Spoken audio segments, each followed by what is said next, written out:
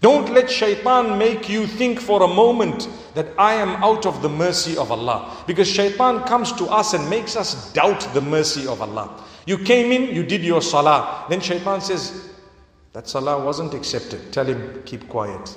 My salah was for a merciful Lord, not for a devil. Subhanallah. Shaitan makes you start doubting.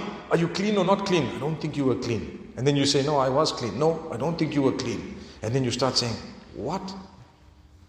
Tell shaitan, I'm not going to entertain you. My Lord doesn't need this act of worship. He just needs me to do my best. It's me who needs the act of worship. My Lord is merciful. He will accept my act of worship with a few errors in it perhaps, but I will not entertain you, O devil, even for a moment.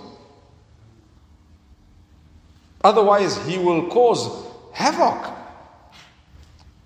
People say, I have doubts in my mind. I have bad thoughts of Allah and His Rasul. That means shaitan is working on you and he's making you think these bad thoughts. All you've got to do is say, oh Allah, forgive my bad thoughts.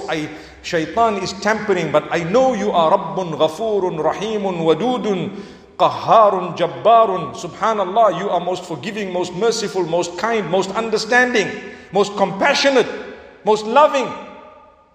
And I worship you. Allah won't hold it against you when you're trying your best. Human beings are attacked by shaitan indeed. And so you have sometimes bad thoughts, evil thoughts, something crosses your mind. Fight them. Meaning just ignore them or push them aside and keep pushing them aside. And they threaten to come back. Push it aside again and again. And a day will come in a short span of time where they will stop coming. Because you know what? You strengthen your iman.